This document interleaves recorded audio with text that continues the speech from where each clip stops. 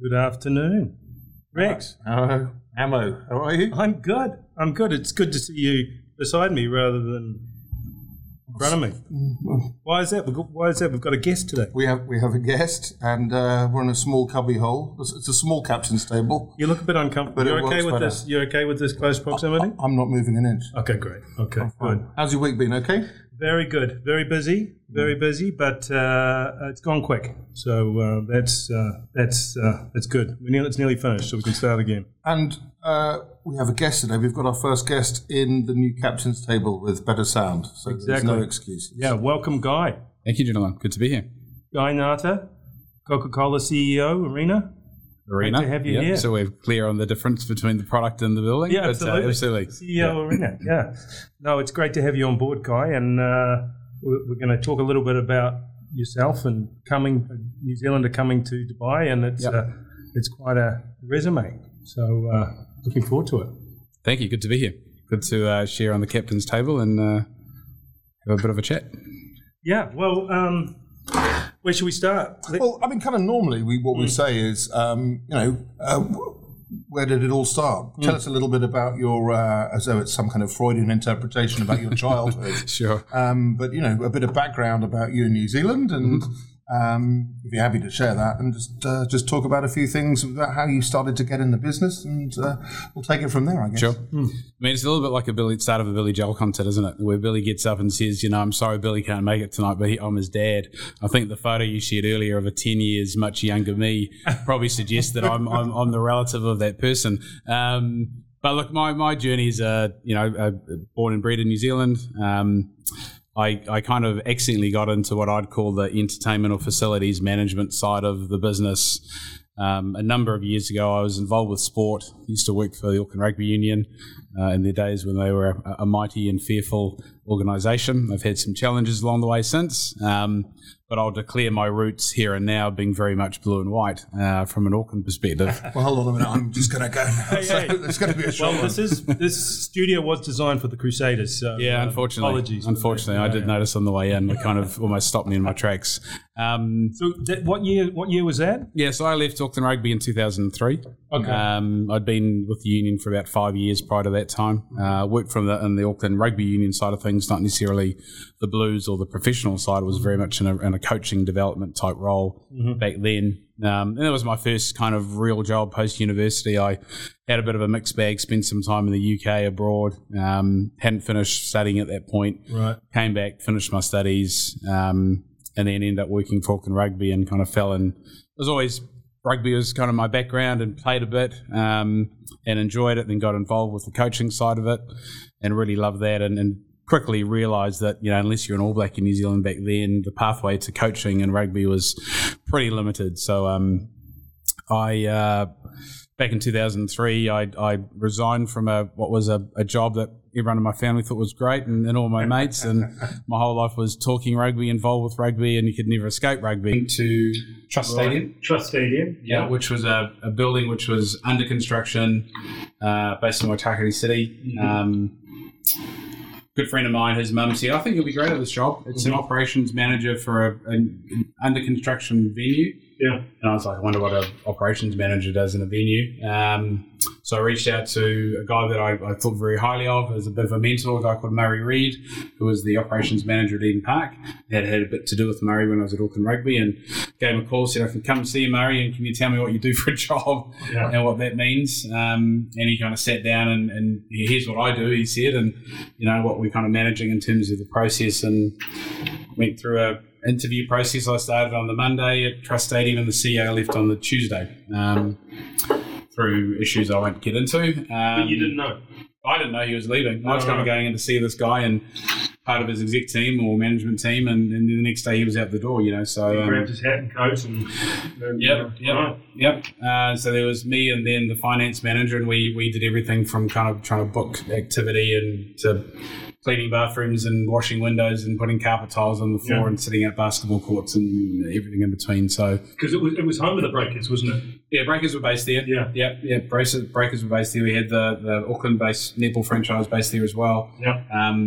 And Waitakere City Rugby Club was based there as well. So it was a 5,000 capacity venue, which was predominantly focused on community activity, but then there was some anchor tenant sporting activity, and then also it was, an event centre looking at. So would that be like 2 or 3 times a week use, or?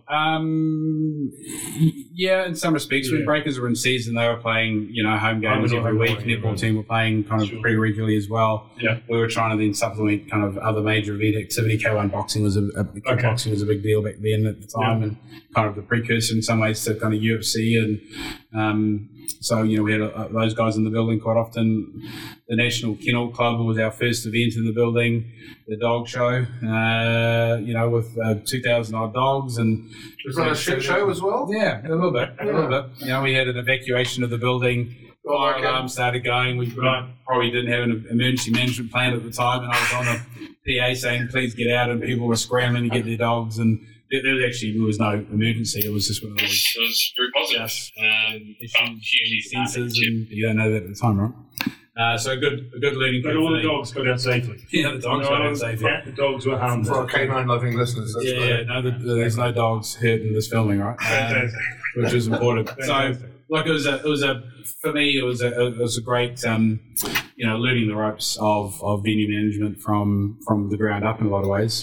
Booking content and everything in between, and stakeholder relationships, and just trying to do what we could on a daily basis. We probably weren't particularly strategic. We were just very getting the nuts and bolts of the business kind of functioning and operating. So we were thinking too far ahead. You can tell with the learning curve and everything, and doing everything from one end to the other. That must have been pretty good, right?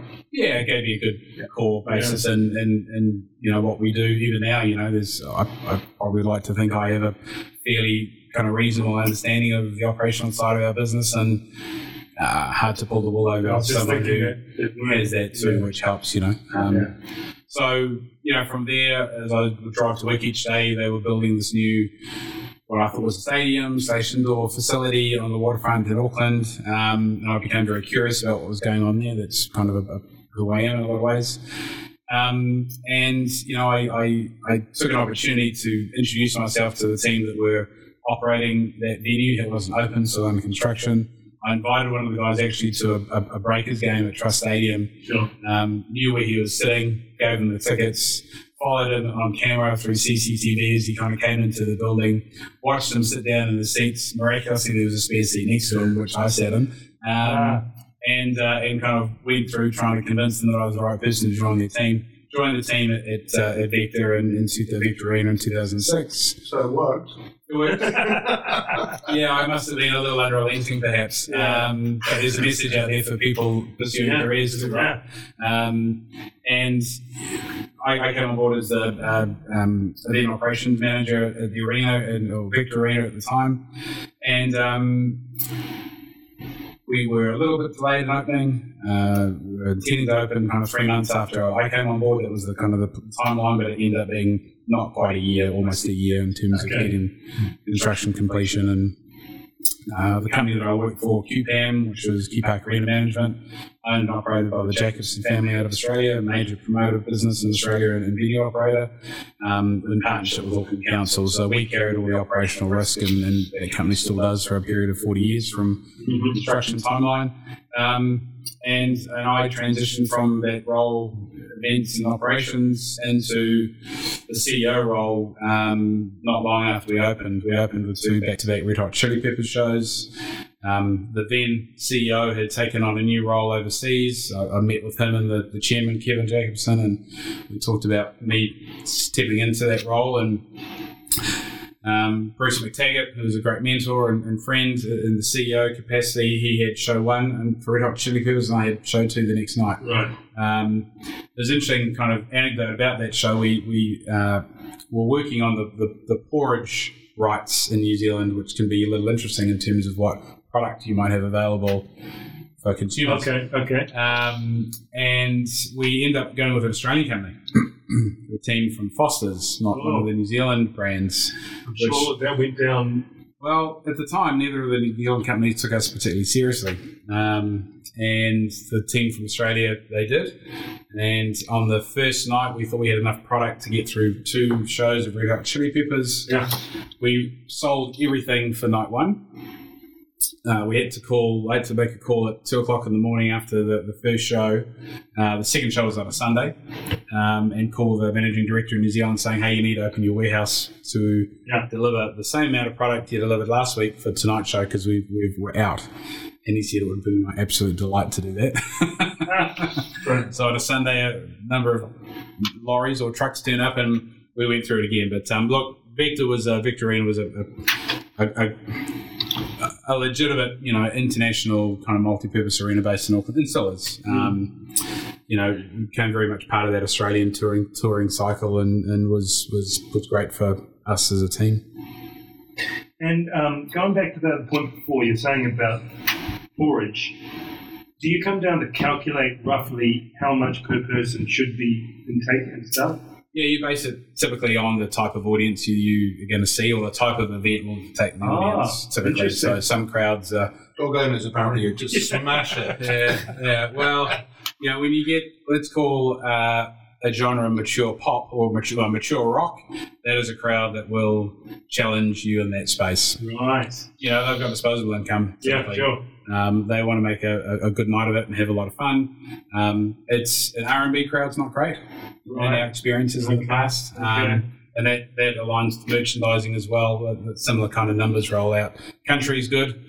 Country crowd come in and have a good old time. And you see, it's funny what you say about that, because there's a very fine line between the mature rock audience and just that few years extra. I remember going to see Simon and Garfunkel at Hyde Park, and there were coachloads of Derby and Joan people coming in from all over the country, and all I could see was a constant flow of older people going to and from the loos all the time. Yeah. So they probably weren't drinking that much because they were spending so long queuing in the bloody dunnies to be able to get any stuff. Well, it's the hierarchy of needs, isn't it? If you think about it in venue. Yeah. You've got to get to the bathroom before you can get to the concession, before you buy the merchandise, So, look, Victor Arena was incredible. We had a fantastic name rights partner and ownership group. They really empowered me to make some decisions in terms of how we shaped the business. We became a lot more strategic in terms of our thinking versus previous roles.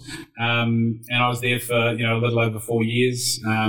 Really enjoyed the progression into that more senior role, dealing with a lot of really experienced Aussie promoters that we typically work with, and great New Zealand promoters too, to try and create this really exciting kind of entertainment offering in New Zealand. And Auckland really, bats above its weight in terms of entertainment, and New Zealand does in so many ways.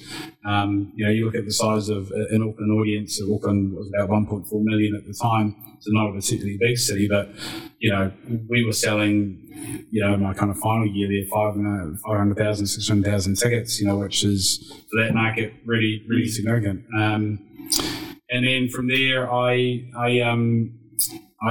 moved to China. I moved to Shanghai in 2010 with AEG in a venue called Mercedes-Benz Arena.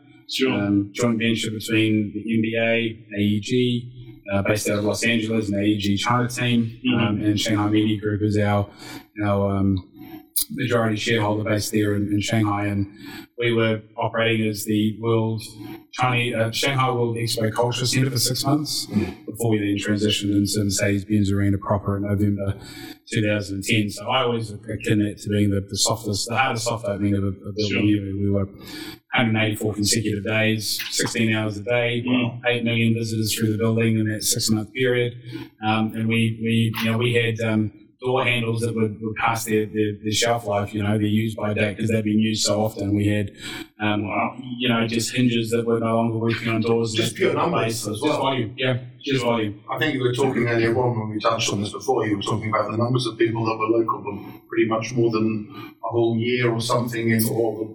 You said the population? Yeah, so Pudong was the side of the river that we were on, which is east and west sides of the river in Shanghai. More people living on that side of the river than live in New Zealand.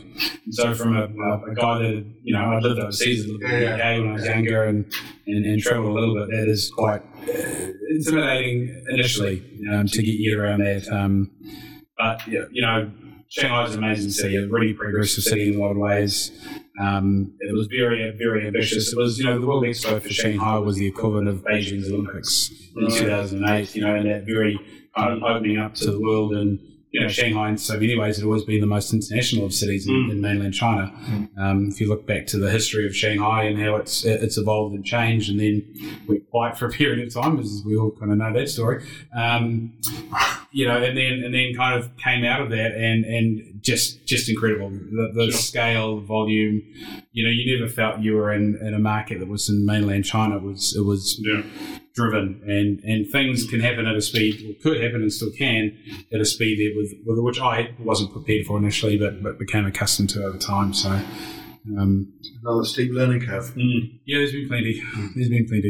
But could be challenging, Oh, yeah, sure. Yeah, it could be challenging, I guess, on making a decision. Sometimes took time to galvanise, I guess, the thinking of a tripartite agreement from a shareholder point of view. But once that decision was reached and moved forward, we moved forward at pretty breakneck speed. So, content was driven around international touring was probably about 15% back then. It was very much mainland driven, mainland K-pop, Canto pop, J-pop, etc. in terms of the activity in the market. And not a great deal of Western talent, obviously. Yeah, no, but it was starting to build. And there'd be periods of time where you'd see it surge, and then it would soften for a while, and then kind of come again. So we worked really close with the team at AG Presents in terms of what they were doing. And a little bit tough in that market in many ways too, because not too many promoters worked across the whole country, so you were kind of dealing with very much Shanghai-driven promoters, albeit there might be acts coming in and playing in the north and in Beijing, or in the south and kind of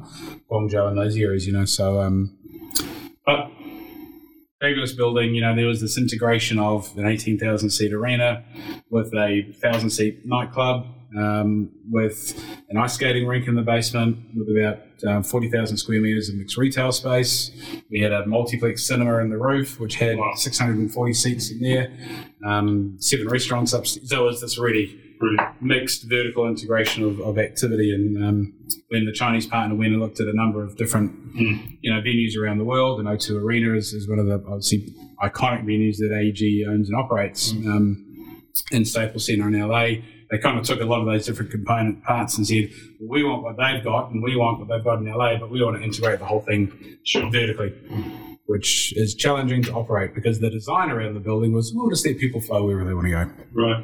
Not quite so easy. And all connected by a metro or... Yeah, metro came in and out in the basement. Very easy. During Expo, Metro didn't run into the building because you had to have that ticketing control around it. Yeah. But now the Metro terminates downstairs and links up, and that precinct is evolved. That Expo finished over 10 years ago, 12 years ago now. There you go. So China was a mystery and a lottery, and in some ways what I knew about China then doesn't count for now. It was a cash society back then. People had phones, but there was no Alipay, there was no WeChat Pay, there was none of that kind of activity happening in the market. And all of a sudden overnight it changed to this digital kind of environment where shop vendors on the sides of streets selling snacks at 2 o'clock in the morning were zip-dipping, on their phones to process payments. So has changed enormously. Live music scene is still progressing in a lot of ways in terms of China, and China is reflective that there's not many promoters that work across it as a unified region. They're all independent of where they're based. And to this day, are they still very restrictive of the talent that can come through, the Western talent, for example? Yeah, look, I think you've got to understand that that was established well before people were starting to tour, so there was really strong controls around permitting and licensing of artists. Everyone that works in that space knows it, but it is pretty tough in terms of where someone might have been outspoken about a certain particular political matter. And it's pretty clear either yes or no. Yeah, right.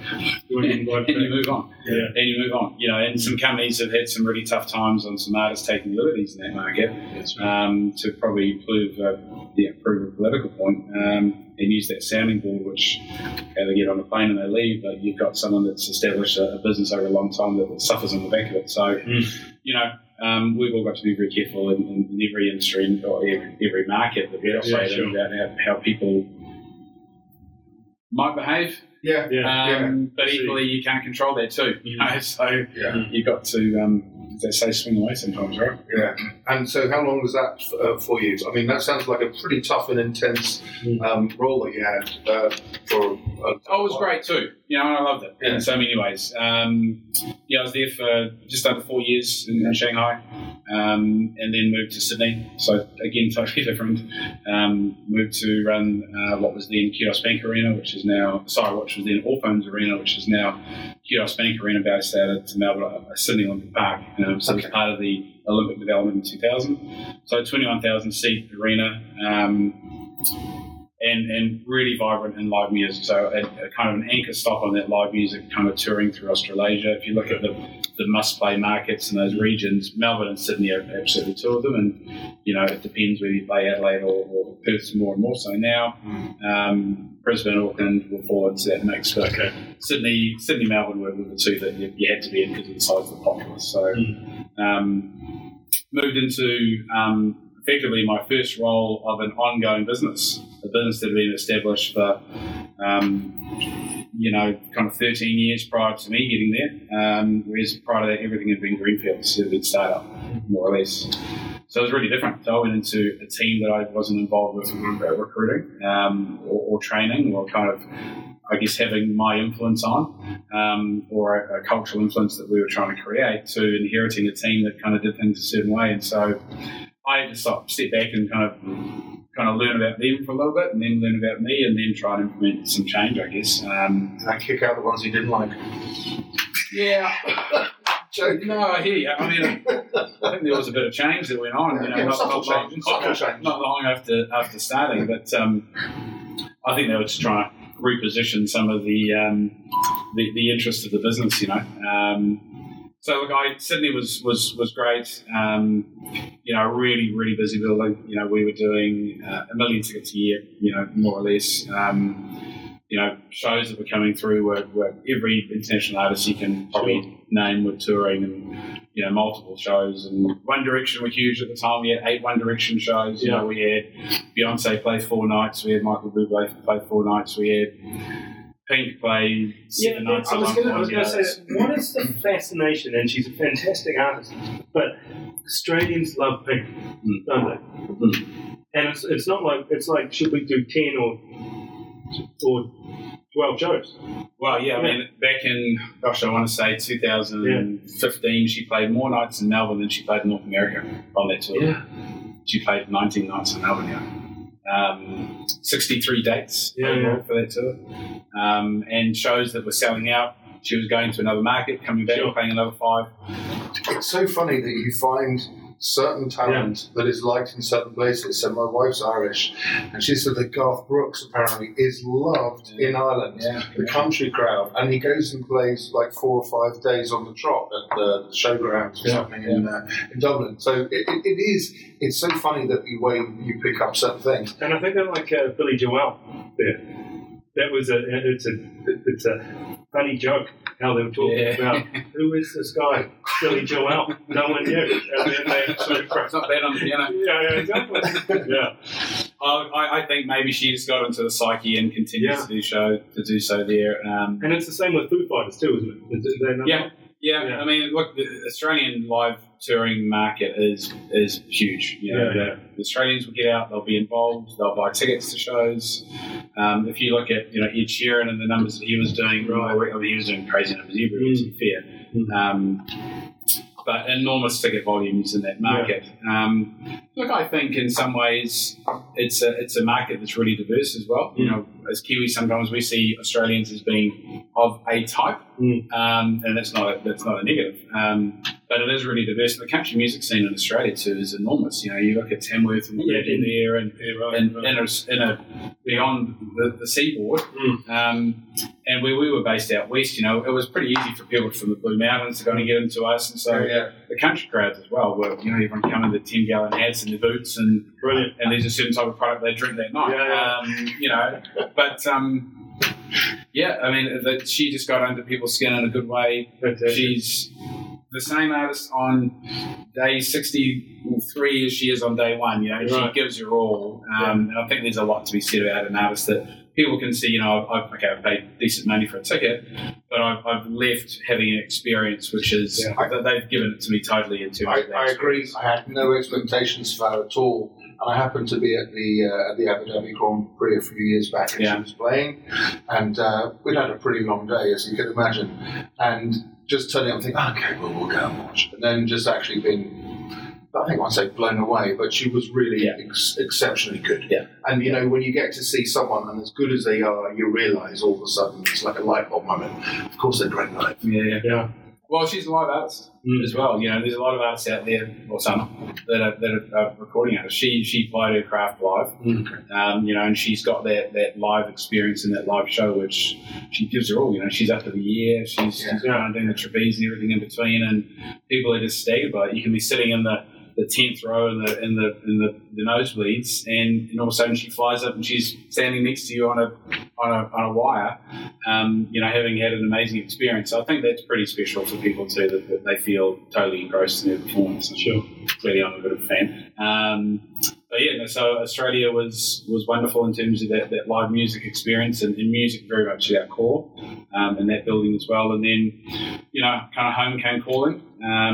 I headed back to my roots and did this kind of funny navigation of, you know, Asia Pacific to get back to one side of Eden Park to the other. You know, given we were based as Auckland Rugby in Eden Park those years ago, and ended up back as CEO of Eden Park, and you know what a great privilege that was in so many ways for me. So I've been involved with operating the two kind of major venues in Auckland. British and Irish Lions were through in 2017. There was a lot of build-up in terms of that tour, which is such a big deal in all things rugby in New Zealand and internationally, and what an incredible crowd, you know. So we had three Lions games, 2 tests, and then the Blues game as well. And no disrespect to the good folk that operate the venue in Wellington, but we were very hopeful for a draw, or maybe an All Black loss that we'd never ever talk about hoping for, to see a final, you know, or the kind of final of the series we played the week later at Eden Park, and we got it, and it was drawn, which was extraordinary in so many ways. What a final! Yeah. And we were standing, you know, kind of in the end goal when we thought there was a penalty. It wasn't a penalty. Should have been a penalty. It was a penalty. And then we got bundled into touch, and the game was over. I've never been in a venue full of 50,000 people in my life where there was just this silence and uncertainty about, so what, are we going to kick goals? Are we going to play extra time? Are we going to... Was there any talk of looking in rule books and stuff like that, or was there any? No, it was a done deal. Rick blew the whistle. He was like, you know, whistle in the sock, and kind of, I'm heading for a shower, and players were standing there looking at each other, you know. And I think one of the great moments of, well, in sportsmanship, you know, how those two teams came together. I don't think they really wanted to deep down. You know, Jerome Kano kind of got involved and threw his arm around someone, and Kieran Reid and, you know, Sam Borton, you know, as captain of the team, and that's an amazing photo of those two teams together, you know. The joint cup. You know, kind of side by side and holding the cup, and... Yeah, that doesn't really happen. It's like, it's not the same as a World Cup. You don't share a World Cup, do you? Well, as Kiwis, we probably hope you did sometimes, you know, given a recent cricket loss, but, you know, that is what it is. Yeah. But I think there is a place for it in sport in a lot of ways, because you get two teams that battle it out, and, you know, the game couldn't decide the winner, and maybe that's how it should be sometimes. But, you know, Eden Park was fantastic. Brought me back to New Zealand, but I kind of knew deep down there was probably still some unfinished business elsewhere, and the opportunity came in Dubai, and moved up here in October 2017. And no experience of coming through here before? Never. I'd been here briefly to meet the owner earlier that year. Okay, but you'd never kind of been through before, going to Europe or anything like that? Not even a pit stop? Not even So what were your kind of like, okay, now we get to the, well, it's all interesting, but like to the nitty gritty of where you are now, what you're doing, and like initial kind of expectations, were they met, or did you have none? You had no idea? What about? Yeah, I guess for me it wasn't the first dance in some ways. You know, I'd had that experience abroad and probably took a slightly different way of transitioning than I might have done in China. And, you know, you're further down the track in your career in terms of your knowledge base, etc., and kind of comfort in your skin. So it was probably close to what I might have expected. Okay. You know, a lot of expectation from a very ambitious owner. You know, Miras, in terms of the ownership group as they were then. You know, we worked with the team at DXB Entertainment that ran Parks and Resorts. Had it been named then by the time? No. So it was very much under the auspice of a design kind of. It's a blueprint. Yeah. I joined. It was maybe not quite at halfway through construction. So our team within AEG, technical team, had been here from day one. That contract with AEG was signed, I want to say, like at the end of 2015.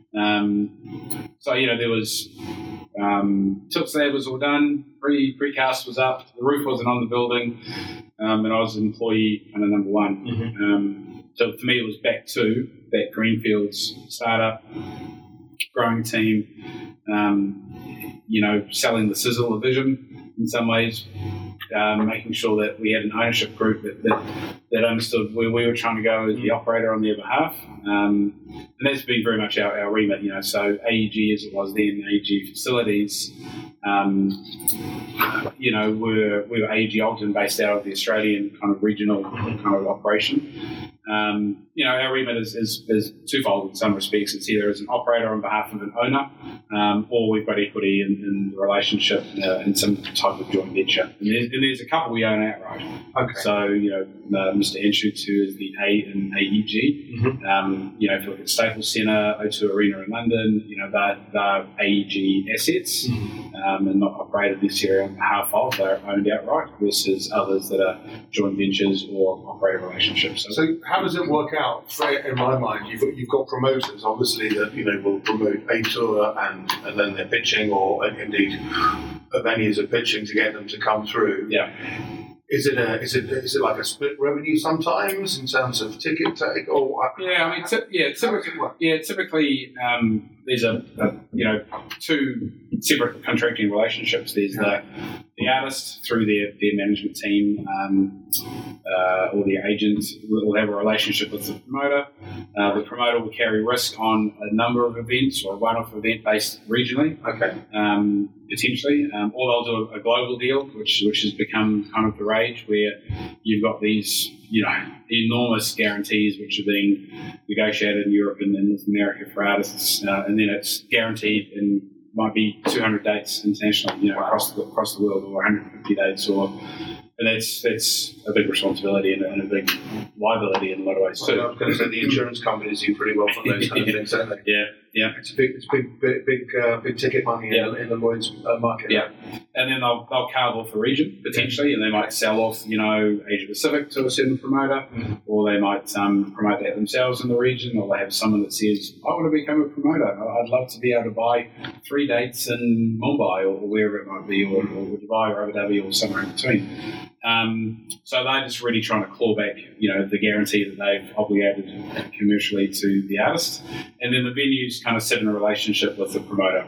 So promoter in a region, you know, we'll then try and make sure that we kind of can secure that content in our building by cutting a commercial deal with them. And our deals, typically without getting into that too much, typically a percentage of box office plus costs. So it tends to be how we structure a deal. So you share the upside if there's upside, but if it's not going great, then everyone's in a similar kind of position. Yes, okay. So yeah, but there's all sorts of deals you can do. a flat guarantee on venue. We did a bit of that in China because box office control was very much with the promoter in China. We typically tend to be wanting to control ticket volumes and ticket sales through our relationships, and one of the key mitigating factors for us is making sure that we can control, ideally box office funds where they end up in the security around them. So there's a risk if it ends up somewhere else and someone decides to pocket that cash and go for a wander something. Yeah, right. So look, I got here and we were growing the team, working with the ownership group, the construction team. We had a team dedicated in terms of the technical services to make sure that we got a building which met the brief, that we could operate long term, knowing that we could, work with promoters and acts and those that were engaging directly from a content point of view to make sure you could deliver events that were going to work in the building. And we've got a fantastic building. It is a superb building. Yeah, a building which acoustically is almost unrivaled. We are very much multi-purpose in design and construction, but with a core focus of music being, our anchor tenants in a lot of ways, and a diversity of music types. And so, we came into the market, some challenges in terms of getting open. There's, never an exacting science about construction at times. And then in that period from kind of arriving to when we opened in June, 2019, we were looking clearly at the commercial program. The relationship with Coca was established at that time as a name rights partner, then a whole lot of other founding partnerships, the Marriott Bonvoy team, working with Visa, the guys from Book My Show, Marriott Bonvoy, so there was a whole range of that. And then on the flip side of that too is making sure that we could program content into the building that was going to work with those commercial partners, but also be interesting and attractive for the people of Dubai. And that's, we've probably talked about it a couple of times, not in this kind of forum, but you are building a modern day town hall when you build an arena. It's that kind of sense of, right, you need, music's important, you need to be able to deliver that, you need to find a space that sport can work in from an indoor context. Okay. The kind of non-event day activity in terms of corporate events are important. When we hosted the, Dubai Airport Scala dinner, a little over a year and a bit ago, you need to be able to deliver that type of content as well as everything in between. So design's important, but diversity of content's really important too. So look, we came out of the blocks pretty strong once we got going. After kind of, are we opening? Are we going? Are we in? Kind of making that decision to move forward and having confidence in terms of where we were construction, commercial, and program. And it was interesting, last February we were kind of sitting around after the Maluma show, which was on Valentine's Day, last year, and kind of post-event debrief with the team, and it was interesting conversation saying how good it felt to have kind of got to that point into what is probably more normal touring type of the year or time of the year. And we were feeling pretty buoyant. We were starting to see some activity in China that was being cancelled. There were some shows in Wuhan, ironically, that we were actually making some noise about. Why don't they play in our neck of the woods? Not too far away in some respects. And then within weeks we were closing up shop, and putting pause on our operation and postponing shows that were locked in for later in the year in 2020 and the rest of this. I won't say history, but devastating in terms of the disappointment because what was due to come online and looking forward to anticipation-wise. Yeah. So, anyways, and I think it's you do go through that when you open a building, or any kind of relationship in any industry. There's that euphoria of getting going and kind of getting momentum in the marketplace, and then it flattens out a little bit from an operational point of view, and then you've got to keep it moving, and then you get into that rhythm of events, bump out, bump in, event, bump in, bump out, and making sure that you're a building that's busy because dark days are our nemesis. Of course. You've still got electricity bills, you've still got kind of those overheads that exist, and so you're better off having someone in there than nothing. So It's a disappointment in a lot of ways, and really during that time we've seen, as we've all seen, with opportunities that presented themselves, the market's kind of been encouraged. We saw some activity through kind of November into January from last year to this, and gone a bit softer again now with some further restrictions that are in place, and we understand the nature of where they are at, but do you see green shoots coming through that, like, thinking that potentially from, let's just say, the back end of next year, this year, where there's kind of like, is that early planning and saying, well, if contingency allows us to be able to do X, Y, and Z, surely all over the place, people, promoters and venues are starting to pencil in some things potentially. Yeah, they are. We are. We one of the benefits, one of the challenges in this market is that the lead time has always been typically short. Yeah. And I was a little. That was one of the things that not caught me off guard, but was a little surprising here. In an Australian market or New Zealand or even China in some respects, you could see 6 months to a year being a typical lead time for what we call a genuine international tour. Here, you can have a conversation, and within a month, it's on sale and happened. Yeah. Or 6 to 8 weeks, which is. There's a lot of one-offs out here. Yeah. You don't see part of like the natural move from say wherever it is. Let's just say Budapest or something. Yeah. And then coming here and then going off to Singapore and then going down to Australia. Yeah. That hasn't really happened. Yeah. Someone will fly in and they've come from US Eastern Europe and then they'll fly off to Reading Festival or something. Right. Yeah, exactly. No rhyme or reason to what we'd call an actual touring. And that's a challenge, right? Yeah.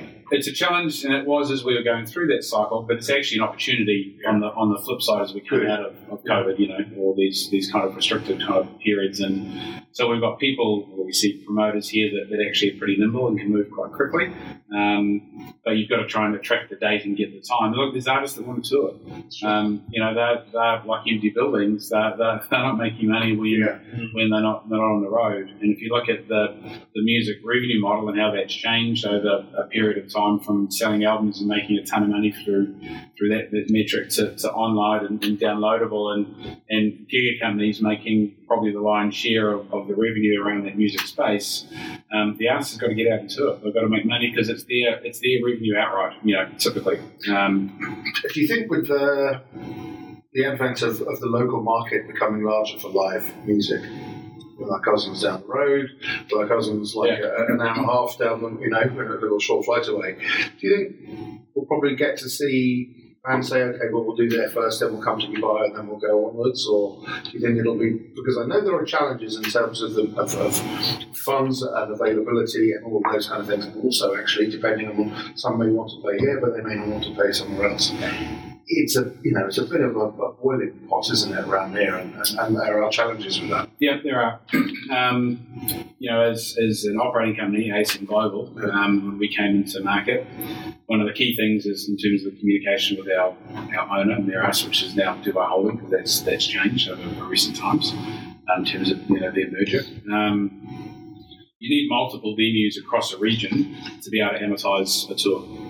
And to your point, Rex, you really need to make sure that there can be a regional promoter that says, you know what, I'll take a guarantee on 5 dates. Yeah. Now I'll play one in Dubai at Coca Arena, and I'll play one in the market down the road potentially, and I'll play one in Saudi and in Bahrain, and that gives me an opportunity to amortise my costs. There's not these what I call really probably slightly outrageous guarantees that have been provided to some artists because it's a one-off, and the nature of the one-off means you can't amortise across a greater run. Yeah. So I think that's as the market matures, we think that's a really important next step. Yes, there becomes potentially more competition, and if you look at it from a municipality destinational tourism point of view, it's not brilliant in some ways if you've got the same artist playing on your doorstep or across the region, because it's hard to attract necessarily international visitation on the back of that. But equally, I think the way things are moving, domestic tourism is equally as important, and keeping people in a market without going somewhere else is part of that challenge too. So, and the ability to be able to play in the summertime, so both open venues. That's a huge win, isn't it? Yeah. Well, when we opened, it was the 14th of June, with Maroon 5, but we'd had Russell Peters the week before. But in terms of, at capacity of Maroon 5, it was warm. It was a warm day outside, as you can imagine, in the middle of June, and you guys have been in the region for a long, long time, so you appreciate that. But, people got it. They were excited. There was a great energy about it. We've seen that through, other music events that we've had since. Obviously, you don't go opening doors at midday,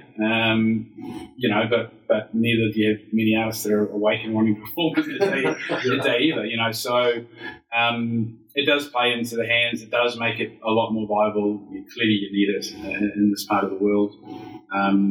It's about the touch points you can control being positive ones for people and trying to, last thing you want to do is have a delay on doors because people are standing outside and looking, beautiful in their regalia and a bit of a sweaty mess by the time they walk in. So there's all those kind of elements that we've tried to make sure that we create an experience which is positive. Okay, there's times we probably don't get it right, but there's not, to me, that there's not that intent and that desire to improve continually, so that's in some ways been the journey of the project here in Dubai, with the Coca Arena. It's taking that ambition, kind of delivering it from concept to reality, and then kind of moving it forward to make sure it becomes actually, part of people's thinking from an entertainment perspective. We'll get back to that point. It's going to take a bit more time for us all, I think, but we've spent as much time as we'd like to spend reviewing policy, procedure, managing costs. We've got a team that continues to work really hard. We've got a family of partners that are there. They just want to have some certainty about when things can start moving back in the right direction, and then we'll pull the trigger and we'll go again. Yeah. Has there been any surprises? Obviously started Maroon 5 on artists that A, you thought may have been more popular, or B, far more popular than what you thought would have been? And that would probably that'd be interesting in all the markets that you've been to. There's always a surprise package somewhere along the way, right? I remember back in Auckland in 2008, it would have been Kings of Leon. Kings of Leon had played out in New Zealand less than a year earlier than that. They'd played to a theatre of about 3,000 people, I think, maybe not quite sold out. Right. Within a year, they were back, selling out, back-to-back arena nights in Auckland, doing crazy business at really respectable ticket pricing, which I think is a really important part of the guarantee. If it's too high, you've got to then convert that into a ticket price, which is tough on people that are fans. Lady Gaga opened for the Pussycat Dolls back in 2007 in Auckland. Right. A year later, she was selling out arena shows. Less than a year, actually. She was selling out shows around the world. And so, in those markets, that's probably two examples. Here, Maroon 5 probably could have done a second night. There was really strong interest. It's about trying to find a date to back that up. And, we worked with the team that done events on that show, and they were great in terms of stepping in and promoting it. And Girish and his guys did an incredible job of taking that event to market, and we were, and behind that, supporting it. And we're happy not to be the face of the publicity side, but make sure that we get the content, I'll tell you one thing that was interesting. I was speaking to a group of guys yesterday about how prominent and how significant the Filipino audience has been here. In terms of actually getting in behind live events and particularly music, and that for me was a little surprising. In some ways, I probably didn't realise how material that would be. So not that you can continually find content that's just going to satisfy one kind of demographic. But what is that? Is it more pop or is it more local music? If it's got a catchy tune in it. Okay, right. They like their rock music. I remember going up to Abu Dhabi. I was doing some work with the guys up there, and just been taken into the stadium and shown. They have their whole setup there, and it was impressive. But this was Metallica, by the way, and it was just extraordinary the amount of Filipinos that were in the audience. I'm guessing now, and this is probably about 9 or 10 years ago. But I would think there were probably 60%, 70% Filipino. Yeah, it's like when they played in China. Metallica's first shows ever were in our building in Shanghai at Mercedes-Benz, and this, you'd expect to be a Chinese audience, right? But that underswell of support for a band like that in China was staggering, you know. So yeah, I think there's always surprises. Yeah, Leonard Cohen, when he played in New Zealand, you know, just the gravitas of him as a performer, you know, and you always know that a show's popular when your phone starts to ring and people you haven't heard from for a long time become very friendly again. And hey, just seeing how things are going. And I heard that a certain show was announced. Yes, I apologise for that too, Guy. I apologise for you. But that's actually one of those funny things. You're like, wow, okay. That's, well, if they're calling me, then they must be good. Yeah, exactly. Yeah, one of my favourite aunts, and I should say that, she calls me, then I know it's popular too, right? So there's always been surprise packages. I think on the reverse side about, you know, underwhelming sales performance at times, we probably in our industry keep that pretty close shop, you know, because it's not in anyone's interest to start saying, yeah, I do recall a show that sold really poorly and we thought it was going to sound awful. Go on, mate. I'm going to put you on the spot now. Don't worry, I'm not going to give you numbers. Can you think of an event in the time that you've been involved where that stuck in your mind saying, that blew my socks off? Out of all these events that you've seen, any particular one or two that... Yeah, look, I think Maroon 5 here was pretty special. You know, there's obviously that kind of connection to the project and seeing the building have life, you know, have a soul. Because up until then you've got bricks and mortar, and all of a sudden you give it a heartbeat. You've got people in it, you've got energy which you can't ever replicate in any other way. Stevie Wonder in New Zealand, you know, I grew up listening to Stevie Wonder all my life. You know, trips down to Ruatoria, a little country town where my father's whānau from, and we'd drive down there and Stevie Wonder would do kind of 3 loops of the reverse cassette in and out and around again. And, you know, I try not to be a fan, but I think equally we're all fans at times. And there are moments where I think you've got to actually say to your team and the people, hey, you know what, you can't be robotic about your work, because there's people that are coming to events that are totally engrossed. They might have been fans forever. It might be the first experience of the artist. And we've got, you know, a privilege to be part of creating what's a positive impression. Now, we can't control the artist's mood or the artist kind of activity on stage.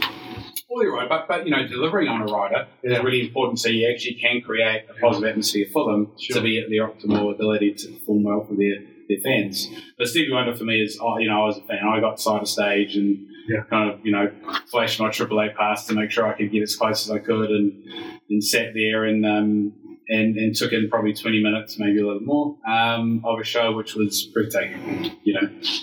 But it's actually really hard at times to be in a venue that you manage and probably let your hair down, you know, so to speak.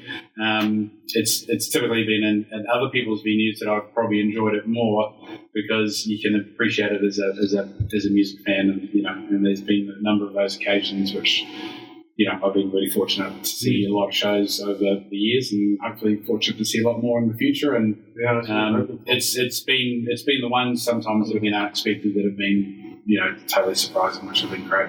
Well, that's the great thing, isn't it? It's the unexpected which makes it exciting and interesting. Our producer was quickly, when I say our producer, the guy at the end of the table, Ted, he was gesturing. I don't know, are we running out of time? No, you've got plenty of time. Okay. James, you've got to speak into the microphone, maybe. Yeah. Sure, sorry. Yell at that mic, James. Yeah. It's never been a problem before. Okay.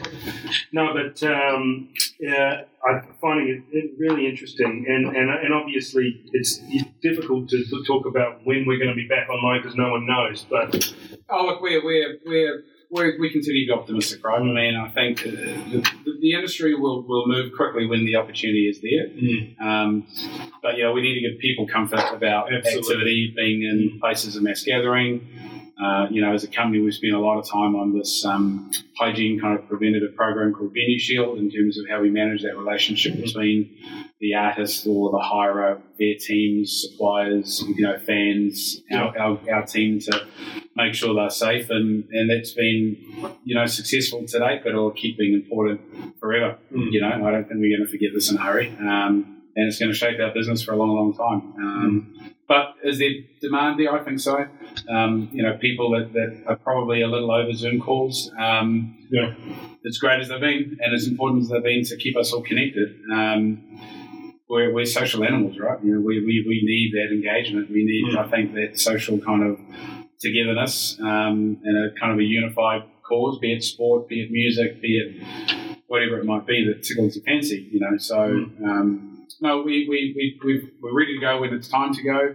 It's just kind of getting to that point where there's comfort from a consumer perspective, from a promoter perspective to carry risk, and municipality to have comfort in terms of, moving through what is this kind of testing period into vaccination, and, the aspirations clearly that to have the UAE at the forefront of a world that's vaccinated before probably most other markets. So that will cause interesting opportunities when the only place you might be able to go for a period are a number of different, nations that aren't linked. To our point, we might have strange tours bouncing around the world for a period of time, so it gets kind of more continuity across different regions. So, Well, if you get an advantage here, then bring it on. I mean, people will be looking forward to it. I mean, we always used to go to stuff, but I think the fact that we miss it so much has become even more relevant to us, that given the safety factor of lots of people becoming vaccinated, not too long a future, then that'll be something that will be really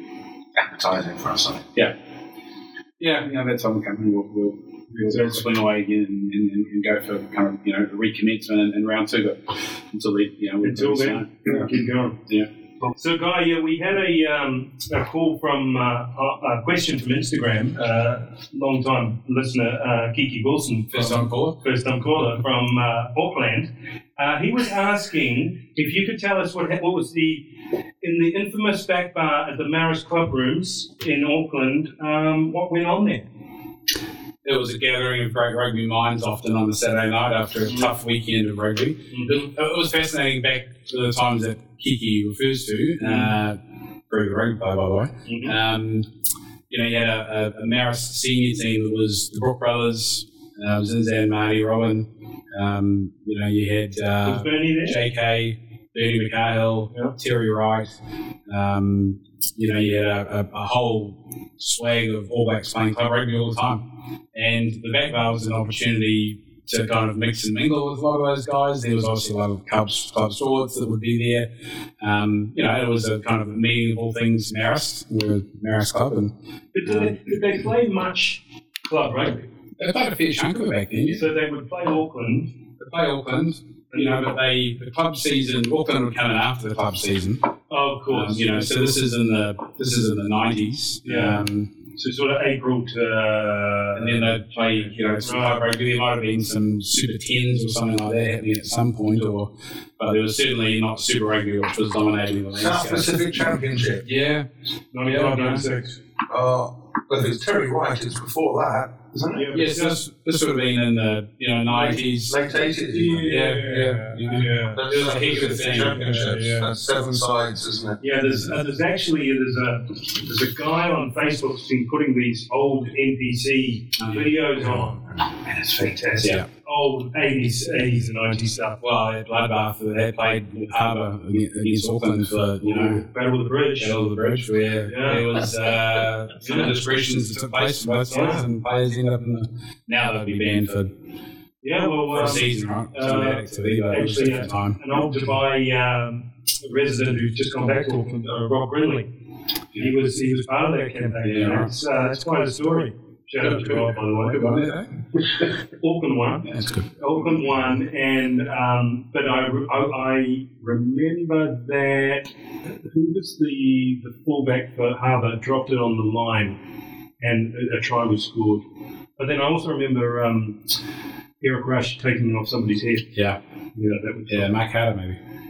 Yeah, might have been somebody got their head knocked off. It was a great, because at Auckland, there was obviously no love lost between those two. Well, I guess club rugby back then, in a lot of ways, the back bar at Maris was synonymous with clubs throughout the country, right? And you had fantastic, really senior players playing club rugby on a Saturday. Yep. Look at the Ponsonby Club and how successful that club has been, it pains me to say.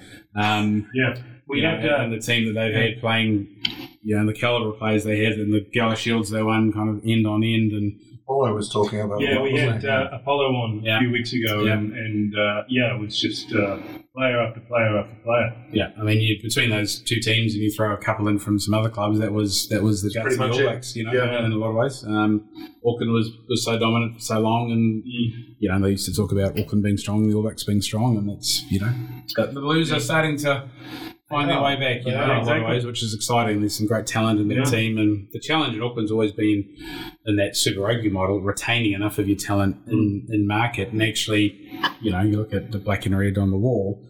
Canterbury have done an extraordinary job of taking players from out of their region and really bringing them into that. Here's your role. We're going to have some guys that have got some flair out wide. We're going to have maybe a number 8 that's got a bit of flair, but the guts of the team's going to be able to be really efficient at their core business and such a good youth group coming through. So when they do actually hit the 15, you don't realise that they're just part of the slot in. And they've got they've got capability to feel.